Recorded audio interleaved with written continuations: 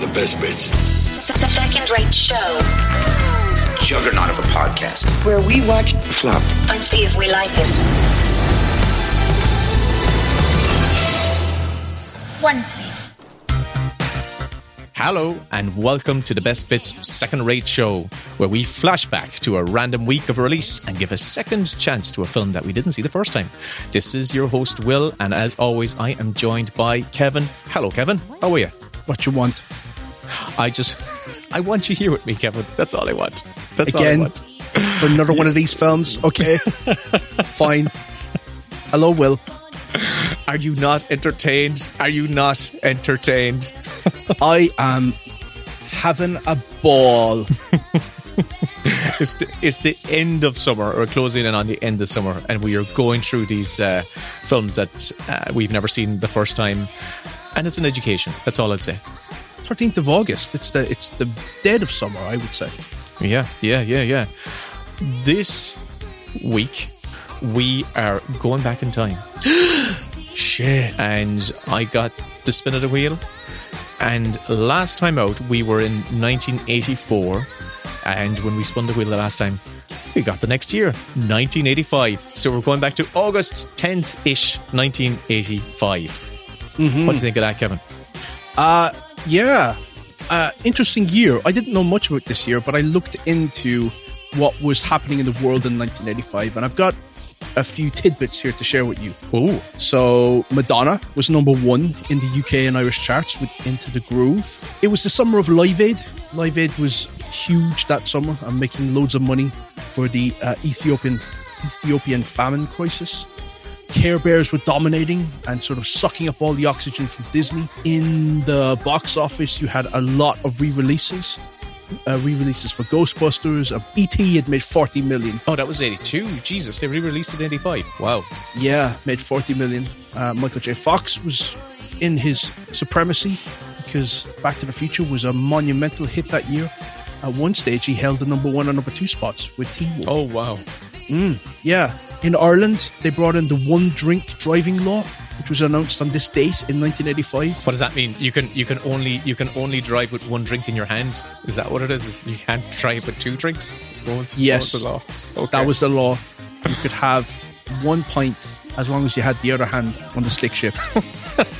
And no mixers. No mixers. No chasers. Right. Nope. And Rock Hudson was dying of AIDS. Ah. That was making the news. In the UK, you had the first heart-lung transplant was carried out in Middlesex. The patient was a 3-year-old named Jamie Gavin. Wow. After just 7 months and fewer than 17,000 units, he pulled through. And about a week from this date in 1985, a massive air disaster was going to take place in Manchester, where 55 people were going to be killed when British Air Tours Boeing 737 burst into flames after takeoff. Wow. So it was a tumultuous year. I was looking through the Irish Times front page, and it was fascinating to see that a lot of the headlines were like talking about the Anglo-Irish talks and about what could be brokered. Meanwhile, there was like stories in the sidebar of like bombs going off on trains in the UK and stuff. So it was a crazy time in Irish history. But yeah. You were probably too young for Live Aid. You're probably too young to remember it, I'd imagine. Yeah, I've no memory of Live Aid.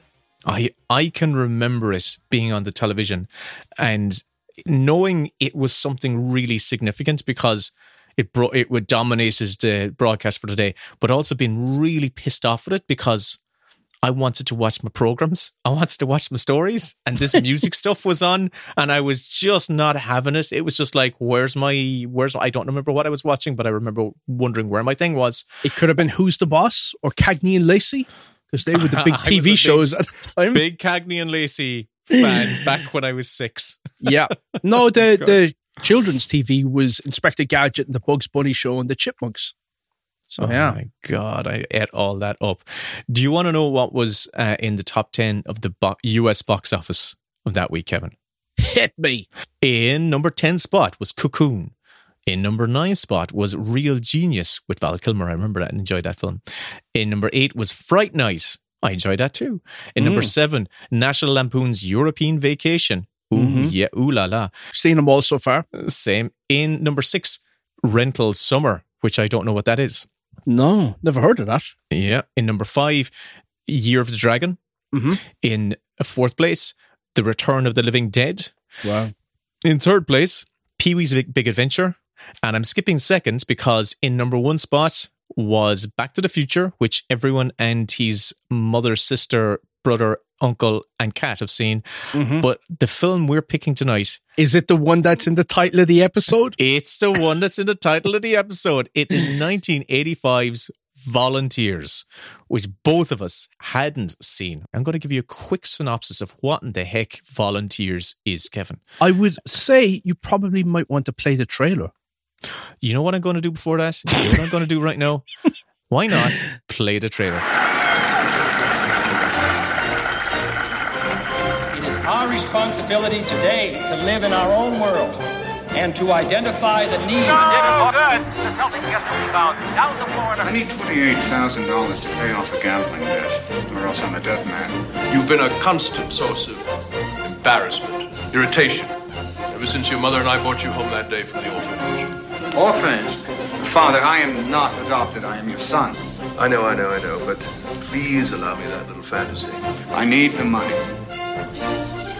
No. I've got to take the place on this plane. You see, some very dangerous and primitive people are after me. You can't. This is the Peace Corps. Traveling halfway around the world to help a bunch of half-starved, oppressed human beings. So this is hell. No turning back now, huh? Tom Tuttle, Tacoma, Washington. You mean you've just been trying to go to bed with me? Well, I think I put in the hours, don't you? It's not that I can't help these people. It's just that I don't want to. Bridge! Build bridge! Bridge, good. All right, this is good. Why do you guys think you can come here and turn everything upside down? Blackjack is the game. Place bet. Opium is my business. The bridge mean more traffic. More traffic mean more business. More business mean more money. More money mean more power. Do you know where you are? My guess is I'm in the clutches of the angry Pink Menace. You will be brainwashed. Me? America's son? Ha! That will be a challenge. You bet. We must always be on our guard. Sure, we'll lose a lot of snooze time, but that's okay. We'll catch up after the revolution's over. That's enough, Tom. You can't be part of this if you're doing it for yourself. What have you learned, Dorothy? Well, Volunteers is a comedy written by David Isaacs and Kevin Levine. It's written by Ken Levine, because Ken Levine is somebody that I used to follow for a long, long time on Blogspot. He had a very popular blog because he was a sitcom writer. He wrote on Cheers and he wrote on Frasier. So as soon as his name came up, I was like, oh, it's your man that did the blog, Ken Levine. And David Isaacs was his writing partner through all those sitcom years as well. The two of them have been involved in a huge amount of projects. It's The Simpsons and all that sort of stuff. Rich. I would imagine. Incredibly rich. Yeah. It was also directed by Nicholas Meyer, who did Wrath of Khan and Star Trek VI: The Undiscovered Country, which are two of the best original cast Star Trek movies, I would argue. It stars Tom Hanks, John Candy, and future Mrs. Tom Hanks, Rita Wilson. So the basic plot of this film is it's set in 1962. We have Tom Hanks plays Lawrence Bourne III, who is a spoiled rich kid and is just graduating Yale with a gambling debt of $28,000. After his father, Lawrence Bourne Jr., played by George Plimpton, refuses to pay his debt, he escapes his angry creditors by trading places with his college roommate, jumping on a Peace Corps flight to Thailand. And on the plane, he meets Tom Tuttle from Tacoma, played by John Candy, and the beautiful down-to-earth Beth Wexler, played by Rita Wilson. Once they are embedded in a remote village in Thailand, they are tasked with building a bridge across a vast river. Lawrence befriends a local who speaks English. His name is At Toon, but they soon discover that the CIA, the communists, and a drug lord are eyeing up the bridge for their own gains. So that's the general gist of the plot. Can I translate that for our Cork listeners? Go on. So Tom Hanks is a pure ball hopper, and he's tricky like, and he dodges on a debt, and he's loaded like his old man, but he's been robbing the conjuring box, and his old man won't give him the steam off his piss. So when these bowsers show up to dance on his head, Hanks legs it and bums a flight to Thailand. And sure, he's on the airplane, sat beside this headbanger John Candy, and it's then when he twigs that he's joined the Peace Corps. And Hanks now thought that he was going to be bamming out on the beach in Bangkok and feeking bures. And so, like, he's out there dossing around, eating like douchey, and the Thai shades call him up, dig the head off him, and tell him that they'll funt him up and down Pana unless he bangs out an unreal, pure decent bridge like. And he's like, no bother. No bother, by. Me old bure will shift the face off me for that. And that's the film. Wow! Oh my God! You should do those audio descriptions that they have in in screenings for people with visual impairment. That would be incredible, Kevin. And here comes Tom Hanks. He's going over the bridge now. When he's that's my kind of limerick. My limerick accent. Kevin, very good. What were you? First of all, I want to get your expectations for this film. What did you when you learned that it was Tom Hanks, John Candy, directed by Nicholas Meyer? What did you expect this film to be? I didn't know any of those things until I hit play. So I go in so blind that the opening credits just reveal what I need to know. And I'll tell you what, I loved the opening credits of this film. Mm-hmm. I miss opening credits in general when it comes to movies. I'm sort of getting a little tired of every film just starting in media res and having to play catch up. Yeah. I do miss sort of the long lead in with a good song, and this one has a sort of a historical context.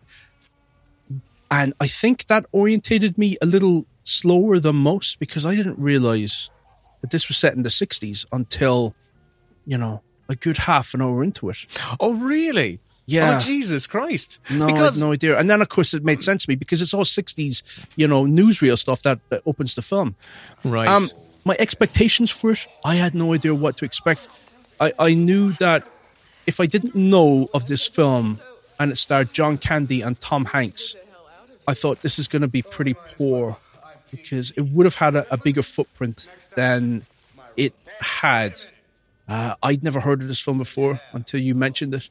It's a film that sort of shows off that era of Tom Hanks where he was playing a lot of cads, and he perfects it in some other 80s comedies. But in this one, it took a while for me to warm up to him. So my expectations, anything goes with this mini-series of podcasts.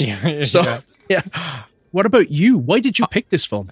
Why I picked this film was because I got that weekend and I just scrolled down through the list and I saw the title Volunteers, clicked on it and saw that it was a film starring Tom Hanks and John Candy and Rita Wilson that I'd never heard of. And I saw the poster and it was... Isn't that strange? It was one of those Drew Struzan posters, and it's a beautiful poster of the three of them locked arm in arm, marching up the side of a grassy hill with this beautiful bridge, stretched across the river behind them. And I went, oh, I want to see this. I really want to see what this is. But I kind of had the same opinion as you, where I went, if I haven't heard of this, it's never been on my radar, then something's up. That usually happens if the film is very American specific. If it's sort of like I don't know, like a softball league or something. Those films don't tend to travel. Yeah. But this one, it's international facing. It's about the Peace Corps, and Tom Hanks and John Candy. I think they'd done Splash prior to this. It was, the year beforehand they did Splash. And Tom Hanks that was a huge hit. So Tom got hired. He got a load of job offers. And he had 2 films out this summer. He'd actually, the Man with the Red Shoe, I think that's the name of it. Yeah. That was a complete flop for him. This one did a little bit better. It made 20 million. But I'd say, couldn't find out the budget of this, but the budget was definitely over 10 million. So I don't know, I think it might have broke even. So having those 2 guys in this film after Splash, you'd think that it would have had a bigger cultural footprint. Well, apparently, a lot of Americans saw it a lot because it was on HBO constantly over there. It was one of those films that was on HBO back in the 80s. It's a spoof, I take it. Is it a spoof? That's the thing. Yeah. That's the thing. It's this strange hybrid where it has spoof elements, because you bring that up. There was 2 specific moments in the film where I went, oh, that's a spoof joke. There was one moment where he was escaping his debtors, and they were chasing each other by map, where their 2 lines were going across the map. And when they came to the airport, Tom Hanks's car drove through an actual physical map, and I went, oh, that's a kind of funny visual gag. And then the second spoof moment was when Tom Hanks was being this bodyguard, this female bodyguard who's like a kind of a sidekick with killer nails, is about to kill Tom Hanks. When she speaks, they have subtitles, and Tom Hanks and his sidekick at tune can't understand her, and they look at the subtitles on the screen and know what she's saying. And those are the 2 overt spoof gags. Yeah, which is a joke from Loaded Weapon. When the guy who they've swindled out of money is chasing them, and he jumps onto the front of the plane and he clings to it, and the traffic controller is like saying, we got a guy on the plane, and he falls off, and it's like, no, it's fine. I thought, yeah, this is a spoof. And, after watching the film, I did a little bit of Googling to make sure that it's the same Ken Levine, and I found a blog post from him where he talks about the movie, and he did say that the film had been in development since the 80s, the early 80s. Yeah. And it was not a comedy, and at the last minute, they did another draft on spec. And on spec means that they just wrote it without being paid. It was a speculative draft. They decided to chuck in like a load of comedy, and yeah, I think it feels like that. It feels like a first draft, even though this was probably the last draft it did. That makes so much sense when you say that it was drastically changed at the very last minute, because it feels neither here nor there. It feels like it could have been a serious film in one way, because you have the element of these this kind of trio of young Americans going over to a foreign land and them having to integrate into the community and do something to benefit the community, but having these external forces. And you could say, oh, that could be a straight, a straight narrative in its own right. But some of the scenes, it just feels out of balance. It feels out of whack between the comedy and the drama. There's a line that is said at the end where it sort of brings into focus the arc of Tom Hanks' character, and it's what Rita Wilson says to him. And I thought that's a good line, and it's a line for a different film. It works in the context of the story, but they didn't do enough to service where they take it. I mean, it really is a riff on the Bridge over River Kwai. I mean, there's a moment where John Candy even whistles the theme tune from Bridge on River Kwai.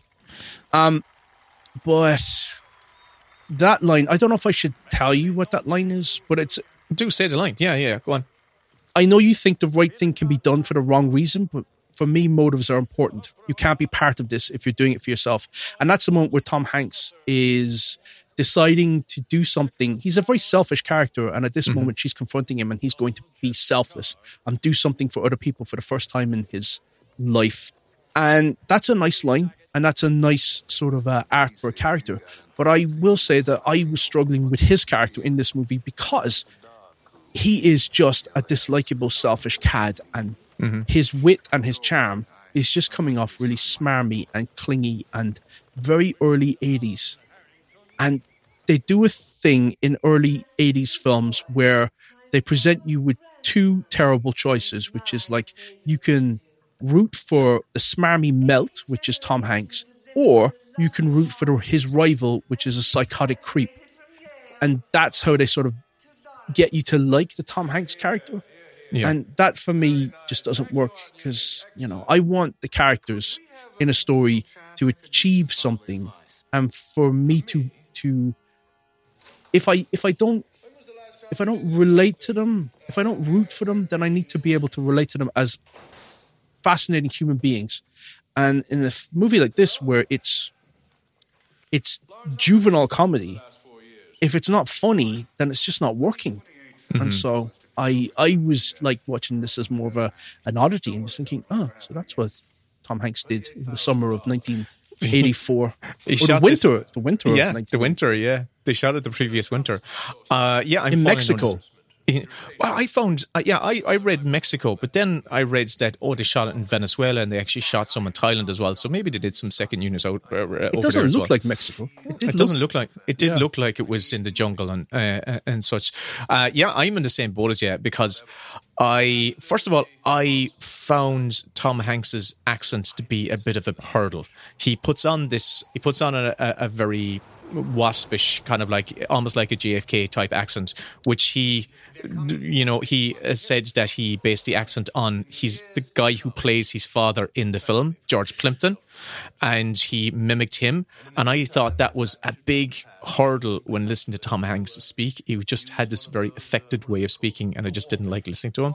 The minute that he started speaking, I Googled to see, did he do the voice of the brain gremlin in Gremlins 2? Oh, yeah. Because he has a long-standing friendship with Joe Dante. And it sounds very much like that, but no, that was Tony Randall. Oh. But if you haven't seen the film and you're trying to figure out, well, what does he sound like? Yeah, he sounds very hoity-toity and affected, but it's not a very convincing accent. And I had a thought as well watching the film. Why am I watching this? Why? Well, no. I was watching it. I was quite curious watching the film. There was aspects about it I did enjoy. I do feel, I've said this before in another thing, but I think there might have been they could have done better casting. I think someone like a Chevy Chase or a Bill Murray might have brought more to the role or suited the character more than Tom Hanks did, and could have brought more to actual specific scenes and maybe to lift up the comedy just by the way they are physically on camera at times.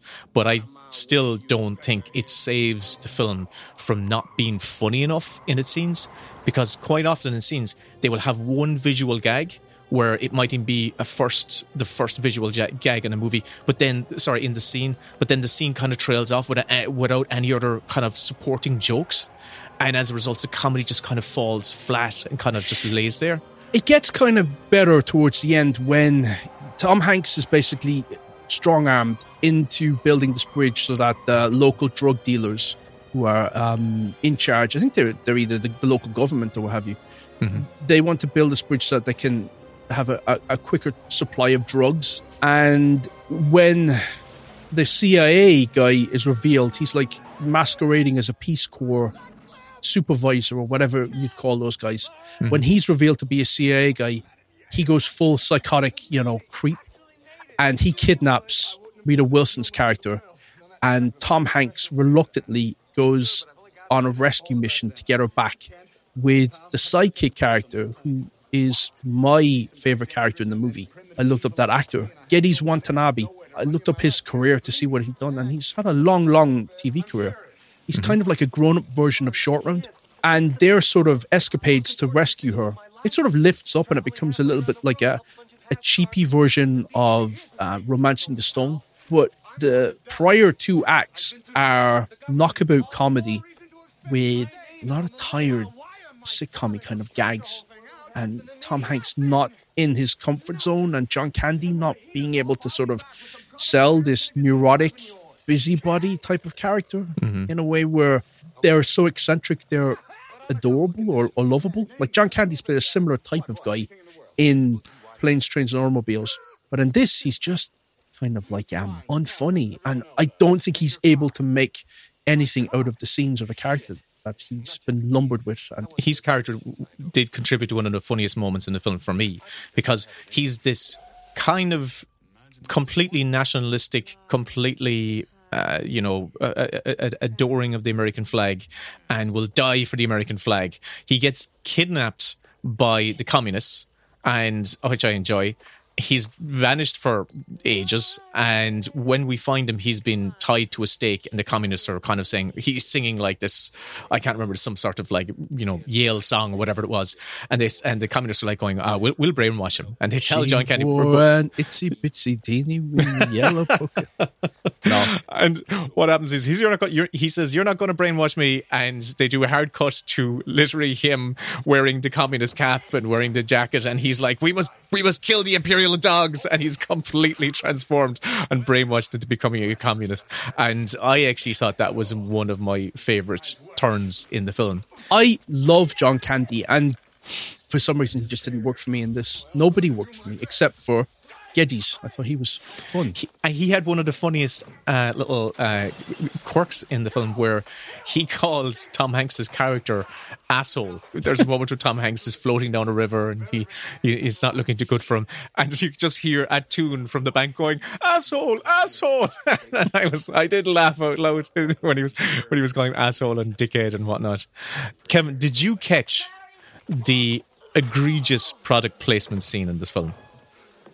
Yeah, and I know that they got a lot of shit for that. There's a moment where Rita Wilson is offered a can of Coke. She starts doing a kind of a commercial for Coke, how great it is and how wonderful it is. And that didn't go down well with American critics, even though, from what I read on Ken Levine's blog, that was always in the script and it was never flagged up at any stage. Even when it was in development at MGM, before it got picked up by TriStar. And they put the script, MGM put it into turnaround, and then TriStar took it on board, and TriStar had a connection with Coca-Cola. But yeah, it didn't bother me. I just thought the whole movie was sort of an odd comedy, so it just felt like another odd joke that wasn't landing. It was. I honestly felt it was one of those incredibly egregious product. It felt like an egregious product placement because I think Tom Hanks is even going, "What do you want?" It felt like a Bond film. Cherry, yeah, a Bond film. When they would be advertising watches. What do you want? Vanilla, cherry, whatever it is. Even the way it's shot, you could have just lifted that scene and just played that as an advert on TV. That little one scene, and the way she melts over the prospect of having a Coke. I think Ken Levine said he would have had a lot less hassle if he just replaced Coke with heroin, offering her weed or something like that, and everything would have been a lot easier. But yeah, I genuinely thought I was taken out of the film at that moment when Jesus, was Coke behind us in any way? And sure enough, yeah, there was a Coke connection to the movie. So were you ever in the film? Was I ever in the film? You were taken out of the film, so I'm just wondering, was I ever engaged in the film? Yeah. I was kind of similar to you, Kevin, where I found myself wanting to like this film. I wanted to enjoy it, particularly because it's got Tom Hanks and he's so great. But I was in a similar position where I never for a second, got on board with his character, his depiction of the character. I really didn't find the humor didn't come across at any stage. Really, I found it to be long enough. It's long. It's an hour and 40 odd minutes. It's the longest film we've done so far. Yeah, they had three external forces in the plot. Like they had the communists, as we already described, they had the drug lord, and they had the CIA, who all want this bridge. And I just thought, like, that's you don't need that many external forces looking for this thing. It just made me want to watch the bridge on River Kwai. Yeah, yeah. Actually, even John Candy's last final words before he blows up the bridge is the exact same words as Obi-Wan Kenobi says in Bridge to River Kwai. Alec Guinness will. Yeah, oh no, his real name is Obi-Wan Kenobi. Ben Kenobi. And also I was wondering, did it look like the jungle? Was that the jungle? You've been in the jungle, haven't you? No, I've never been in a jungle. Oh, I thought you were in a jungle. I've been in a rainforest. I've never been in a jungle. Oh, okay. But in Thailand. Where do you think I went backpacking? The Amazon? Well, I don't know where you said you were in a rainforest. Well, I've been in a rainforest here up in Donegal as well. And you call them jungles. The jungles of Donegal. Well, what would you call where they are? Is it a rainforest where they're living? Thailand. Yeah, but is that a rainforest? It looked like just a river side. It didn't look... The whole movie looks like it takes place in, like, an acre of land. I want to give you a great quote from Nicholas Meyer, right, about the elephants, because they had to get elephants in to create authenticity, right? Nicholas Meyer said he wanted 2 elephants to appear in the film because on the grounds that 2 elephants look like Thailand, while 1 elephant makes it look like you can't afford 2 elephants. I think that's funny. If you've 2 elephants, I found it a very strange film for him to follow up Star Trek Wrath of Khan with. Why go from a great action adventure story to an odd spoof? Did this affect his career? Like he didn't make that many feature films. Nicholas Meyer. I think his most successful films were Wrath of Khan and Star Trek. Undiscovered, yeah. Wrath of Khan is really well directed. This it looked underlit. That could be an after effect of it not being given the love that it needed for its transfers, DVD and Blu-ray down the years. But the film looked quite underlit, and I kept looking at scenes and thinking, why has he placed a camera there? It just looks so sort of like student movie-ish, where you're covering it like a TV sitcom stage.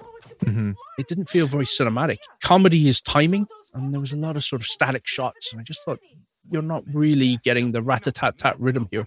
That was exactly it. There was there were too many wide shots, and just scenes just kind of hung around. They just hung around. Did you notice any sparks between Rita Wilson and Tom Hanks, seeing as this is the movie where they fell in love? I can't say that I just saw sparks, but I'm just glad to know that this was the film that kind of rekindled their romance, or that this is the film that's started. Oh, really? Were they together before? They'd met when Tom Hanks was doing a sitcom. She guest starred in one of the episodes. So they were in relationships at the time, and so when they met on this, they were single, and this is what. They got together on this, and 3 years later they were married. So that's I think that's a nice aspect of this thing. Did you know anything? Do you know that the Peace Corps? Did you know anything about the Peace Corps before this, actually, Kevin? No, I didn't really. Yeah, well, it was started by JFK. Well, one of the founders was JFK, and what's his name, Mr. Shriver. Maria Shriver, Arnold Schwarzenegger's wife. Her ex-wife. Dad, ex-wife, her dad, and. Okay. When the script came to Mr. Shriver, I can't remember his first name, he had loads of notes, basically. Clive wanted this. Clive Shriver. He wanted the Peace Corps name taken out of it. He said it was an absolute desecration of everything that the Peace Corps stood for. And I don't know anything about the Peace Corps, but he's right. Was there anything about this film that you enjoyed, Kevin, aside from, its ending? I liked that I don't have to watch it again. That's an invalid answer. That's an invalid answer. I want a genuine answer of some. I like Geddes Watanabe, and I am kind of turning my nose up at Hollywood for having the most charming, quick-witted, funny, charismatic actor in the film, and he is playing against Tom Hanks, A-lister, the most beloved actor of his generation, and John Candy, one of the most memorable comedic actors who dominated the 80s. He's playing opposite both those guys, and he's stealing every scene. And he just wasn't a name actor to me. And he should have been. He should have had his own franchise. He should have had his own leading man roles. He shouldn't have been, consigned to being a sidekick for the rest of his career or a bit part actor. So I watched this and thought, that guy is great. Why have I not seen that guy in 50 other movies where he's the lead? And that bothered me. So I'm glad that I got exposed to Geddes Watanabe, but he's a wonderful actor and he should have done more. And anytime I reacted positively with the film, it was because he did something or said something. Yeah, he was great. And also one of the big kind of negative marks of this film for me was there was a lot of icky racial humor in this as well.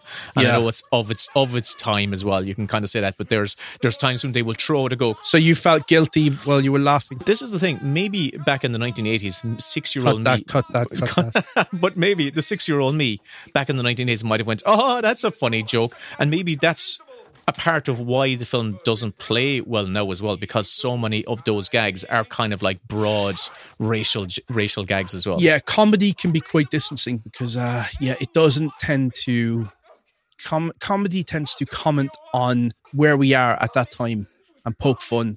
And when we move past that, when you look back, it can be quite odd to see what we laughed at and what we thought was funny.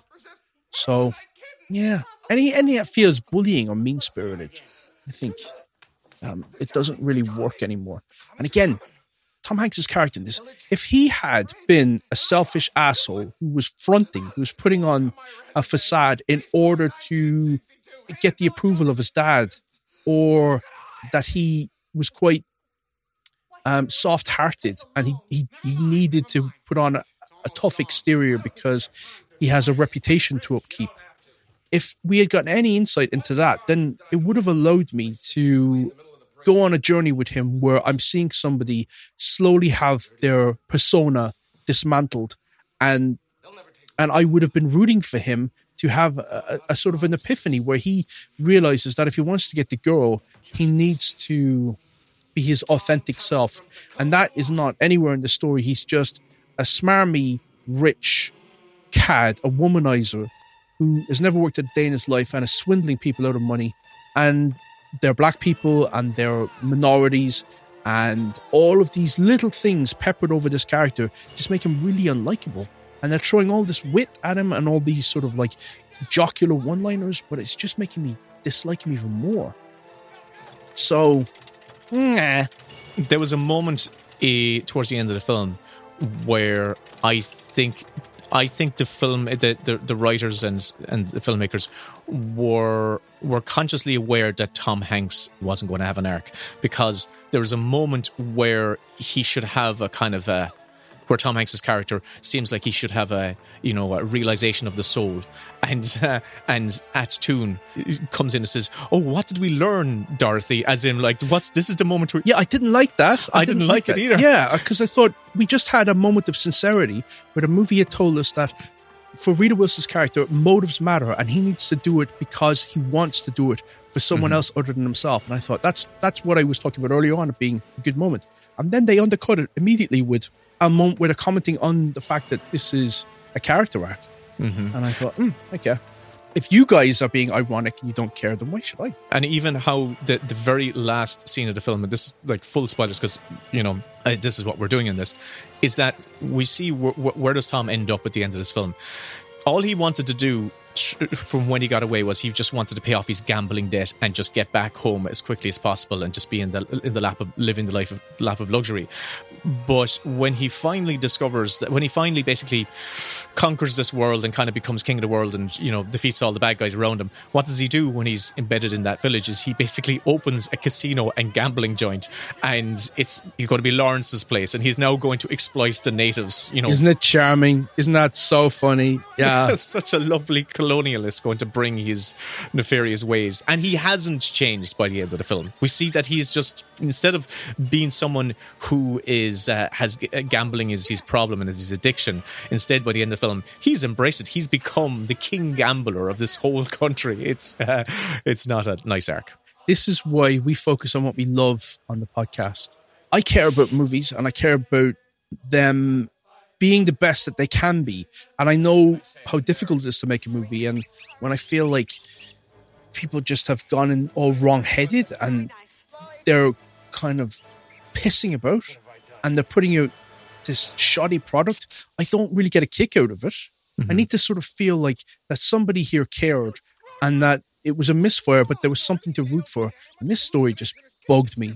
But hold on. Why sometimes I enjoy watching films that aren't great is that it's interesting to actually work out why doesn't this work.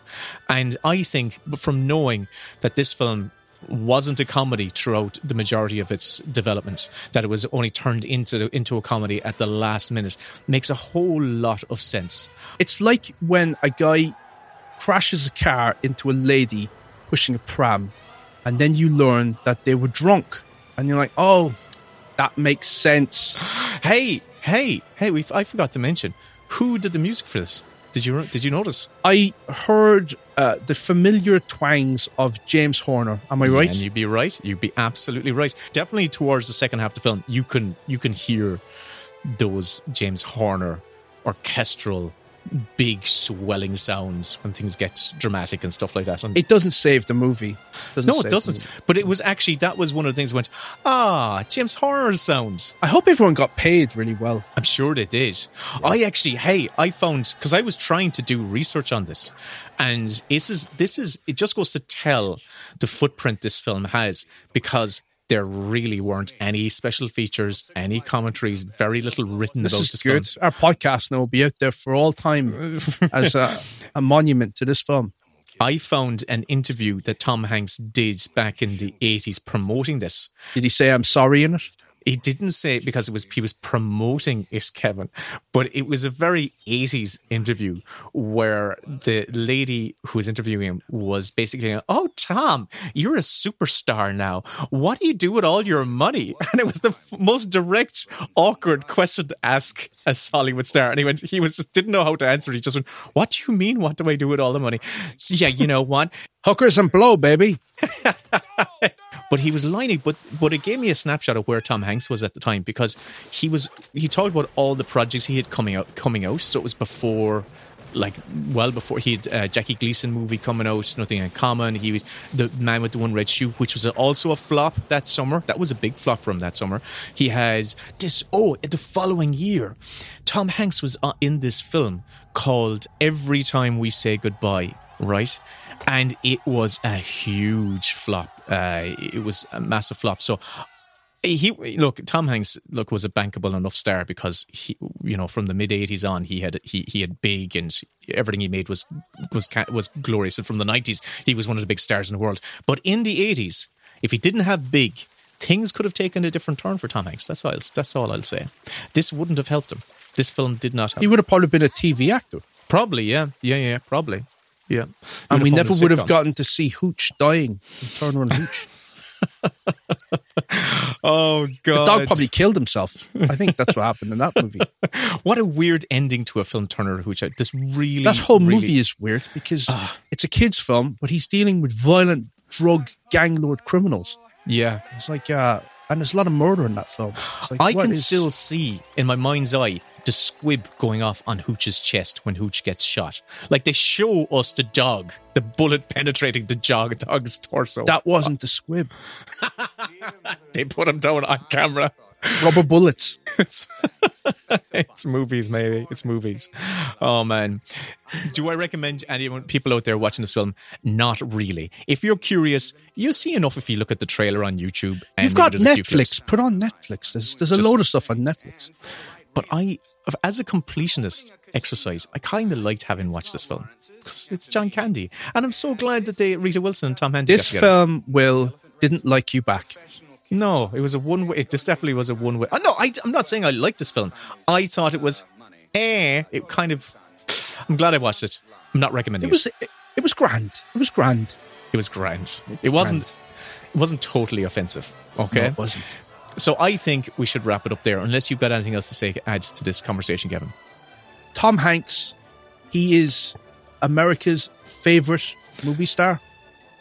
And I don't think that America has watched all of his movies. Here, do you want to know what Variety said about the film at the time? Variety said, 2 thumbs up. Volunteers is a very broad and mostly flat comedy. The top line, Tom Hanks gets a few good zingers. This is a time when they said zingers, as an upper-class snob doing time in Thailand, but the promising premise and opening shortly descend into an unduly protracted tedium. I think that's fair enough. Tedium is a great word for this. Yeah, it's a very tedious film. The New York Times praised Nicholas Meyer for his steady directorial hand. He knew them. He must have known the critic. And the stylish, droll performance of Tom Hanks, about whom Goodman, they added, he is a centre of confidence amid the frantic goings-on, turning peril into opportunity with an accent and aplomb that are the birthright of an 8th generation born. Aplomb? What's aplomb? Aplomb. I'm saying aplomb. What did I say? Aplomb? I turned my P upside down. I have vertical dyslexia. Okay. I think we've covered Volunteers. I'm not recommending it. So when it comes to whether we think you should revisit it or skip it, we're saying it's up to you. You do what you want to do. We can't save you from yourself. We have to give some sort of suggestion. You have to want to save yourself. It's like coming to the end of a review, right? You're giving a review and it says, right, how many stars are you going to give it? Whatever you think yourself. That's effectively whatever you think yourself. It's not that it's atrociously bad. It's just really boring and just, tedium. Yeah, and just wrong-headed. Yeah. And I just didn't like the social politics and rich, smarmy pricks going over to poor countries and taking advantage of an indigenous population. I just don't think is a good basis for a comedy when there's nothing underneath the character to give them any sort of humanity at all.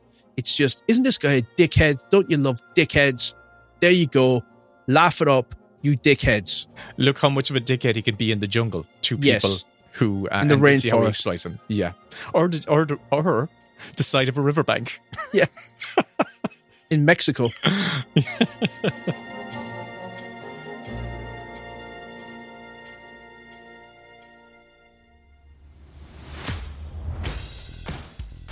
Hey, so I think we should wrap Spin it the there. wheel. Spin the wheel. I hope that you are going to pick a cracker because, oh my God, you have given me such a hard time on this one for picking this film. It's your own fault. Right? It's done. Okay, Kevin, your year. We're staying in the 80s, man. It's 1988. Okay, 1988. I don't know anything about 1988. I was running truant around the streets of Cork, blowing in windows and robbing granny's purses and having a ball. Okay, 1988. I'll pick something that isn't offensive. Okay, excellent. It's right. I'm looking forward to not being offended, Kevin. That's that's all I'm asking from you. Good. All right, everyone. Thanks for listening. And if you like this episode, oh God, I'm not going to ask you to rate and review us based on this episode. Summer show. This is the summer show. This is us being on our summer holidays. We have got the sun cream on. We're relaxed. This is not. I'm sunburnt. That's why I'm cranky. On Patreon, I'm much nicer. Okay, we'll see you next episode. Rate and review us, and you can join us on Patreon for more stuff. All right. Good luck, everyone. Bye. That was the end of the Best Bits. The Best Bits podcast is produced by Will and Kevin. All audio clips and music heard in this episode is the intellectual property of the respective copyright holders and no infringement is intended. If you enjoyed this episode, please like, share, subscribe, rate, review, all that good stuff. If you have any notes, comments, scene suggestions, or just want to get in touch with us, email us at bestbitspodcast@gmail.com. And here is a clip from the lads' latest Mini Bits bonus show. The full episode, plus 100 more, are available on their Patreon. The Best Bits with Will and Kevin. No, the Best Bits with Kevin and Willem. For the films and the TV and the latest films. Something. Don't forget that you owe us €3. You can't. You don't know what. Oh my God! I did a whole Irish theme. The Best Bits with Kevin and Willem. Talking TV and latest. Okay, right. I'm going to find the fucking thing because it's going to be the music to start the episode. I don't think I've heard this. You have. Well, maybe you haven't. I don't think I have heard this. I do. I suspect that what you do is you just put the laughing emoji thing and think I'll listen to that some other time. Fuck it, that'll do. Because it's bound to be funny in his eyes. So I'll just tell him what he wants to hear. I actually only laugh the emoji when I've actually listened to it. I should have taken the hint that nobody was responding to the Podbot one. Like, nobody was giving me any reaction to it. And I thought they hadn't listened to it yet. And then, of course, I was delighted with that, and people hated it. It's not. It wasn't easy on the ears in the sense that it was just her monotone voice, so there was no up and down. That's the thing. Yeah, I know. I tried my best. You're a bug and I'm a feature. Pray to this mantis or I'll eat you. And if you don't know my name, here's an update to teach you. I'm Puffbut and I'm the future. An AI podcasting computer. The number 1010011 producer. I'm a psycho. Yeah, that's exactly what did you do. So, don't forget, now you owe us €3. Come off the stage. I've not heard this. I swear to God. I'm going to send it to you right now, and you can get a genuine reaction. I'll actually listen to it. So I have my WhatsApp open. The Best Bits Kevin Willem, about the telly and the latest film. Talking shite, they're the dynamic duo. Don't forget, now you owe us €3. Come off the stage, That's genuinely my first time hearing that. I just could easily have just scrubbed it from my memory. That's the other thing that could have happened. How do you operate? I generally just go on impulses. So if I need to toilet, I just toilet. And that doesn't necessarily mean I need to be in the proximity of a toilet. Yeah, that's what I'm saying. You just go. I just nappy it, Kevin. I just adult nappy it. Oh, we've got loads to talk about. I've watched a load of things. So have I. But I think I should get one thing off my chest straight away, because I think the discourse out there sometimes can feel really artificial to me, and it can feel like people will films to be worse than they are in order to have something to point at and ridicule and sort of create content about. Should I start the timer? Is this, have we just started? Start the timer, because I'm raring to go. I saw Madam Web. Right. I honest to God know nothing. All I know is I saw a poster. Very recently it went, there's a Madam Web film, and what is it? So it's a Spider-Verse adjacent Marvel movie. Yeah, it's one of these Sony things where they did Venom and they're doing Kraven the Hunter, and it's sort of an offshoot of the Spider-Man movies, but I don't know what universe they're in, because they're trying to blend them all together. So is this the Tobey Maguire Spider-Verse? To me, it feels like it's in that space. Anyway, I thought, I'm done with superhero movies. I'm just over them. I watched Captain Marvel not long ago, and I thought it was just tedious. It's so lifeless. The Marvels, not Captain Marvel. Is that what Marvels? Well, she's in it, Captain Marvel. Captain Marvel 2. It was just sort of like, it was another one of those films that felt like Ant-Man, in that everything was chemical and synthetic and fake and airless.